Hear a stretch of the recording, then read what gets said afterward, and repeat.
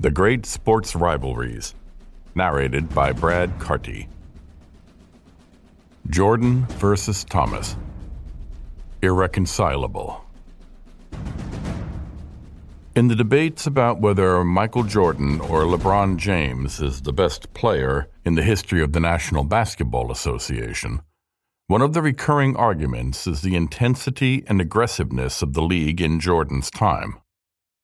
In the 1980s and 90s, games were much rougher and, most importantly, no one was afraid to express his dislike for opponents. If everyone knows Michael Jordan and the Chicago Bulls, it is still essential to put them in the context of the NBA of the time to measure the rivalry that opposed them with the Detroit Pistons and their star player, Isiah Thomas. The Lakers are schematically presented as the great team of the 1980s and the Bulls as the one of the 1990s. But between the two are the Pistons. Led by Isiah Thomas, a very talented point guard drafted in 1981, the Pistons had good seasons, but came up against the Celtics and especially the Lakers in the playoffs, particularly in the 1988 final. But the following season, Thomas was at the head of a team of bad boys, including the fantastic Dennis Rodman, future teammate of Jordan, and the vicious Bill Laimbeer. They beat the Bulls in the conference finals, and then the Lakers in the championship finals, thanks to a physical and dominant style. The following season, the Pistons achieved the double, confirming their status as a collective steamroller.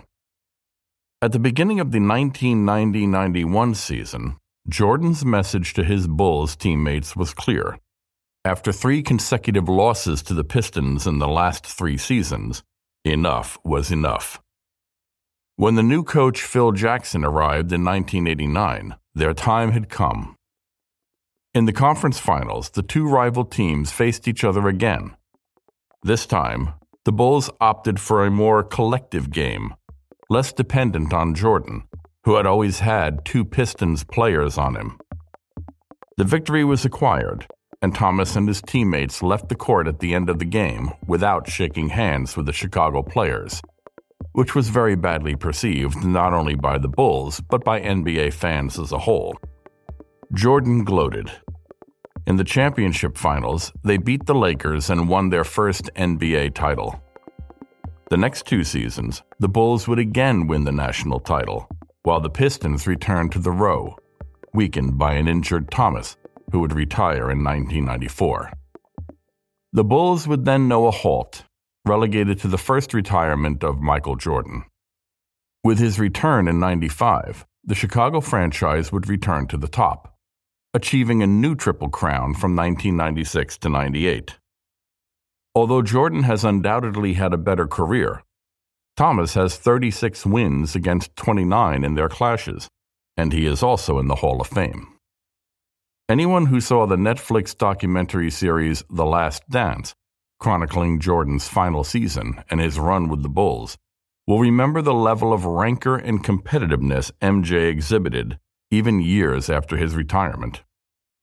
As for the rivalry between Jordan and Thomas, there was no need to wait for playoff clashes for the tension to rise. From MJ's earliest days in the NBA, these two couldn't get along. During the All-Star 1985 game, Jordan was present as a rookie, and Thomas, with the complicity of other players, would make sure that he was given few plays in the game in order to discredit him. The tension and the war of ego between the two would climb until the different playoff games, which symbolized the reality of the NBA at that time with some of the most talented stars in the history of the league who want to crush their rivals. Thomas counted on his teammates to physically abuse Jordan, and it worked for a while, the experience and vice of the Pistons taking precedence over the talent of the Bulls. However, as the seasons passed and the team progressed, thanks in part to Phil Jackson's tactical acumen, Jordan and his team were able to impose their kind of basketball without getting into the Pistons' game of physical combat that would have trapped them. Nearly 30 years later, Michael Jordan confirms that he still hates them just as much. with the highlight of his rivalry with Isaiah Thomas the famous game of 1991, when they deserted the court before the final whistle.